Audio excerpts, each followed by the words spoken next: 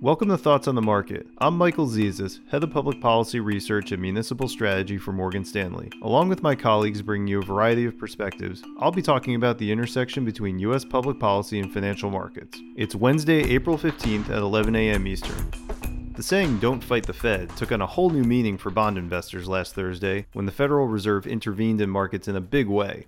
Using seed money from the U.S. Treasury, they boosted allocations to and eased eligibility requirements for some key facilities aimed at companies gaining greater access to credit.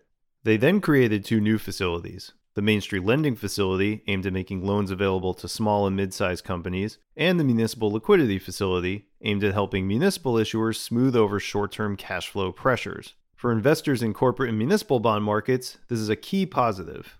For corporates, our colleagues in credit strategy were already positive on investment-grade bonds, but now they count high-yield corporate bonds among their positive recommendations. Why? The Fed now has substantial capacity to support liquidity and credit quality in those markets. The addition of ETFs and some below investment-grade bonds to the buying programs are key supports. For municipal bonds, the Fed's actions provide two key supports to the market. First, by helping the corporate credit market, munis benefit indirectly. With mutual funds continuing to see outflows, the marginal buyer of munis is not interested in their tax benefits.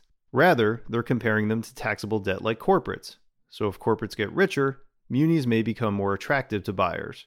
Second, the new Municipal Liquidity Facility, or MLF, limits some of the acute short-term credit risk that had arisen in munis.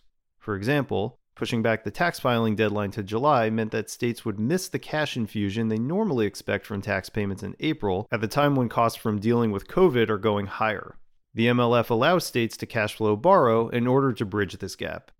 Both these factors support our view that high-grade muni bonds are attractive today. Still, we'd be cautious on high-yield munis. They remain susceptible to ongoing bond fund outflows and need to further price in the credit risk associated with the recession. If the Fed extends further aid, like buying longer maturity bonds in the secondary market, we could rethink this view. Thanks for listening.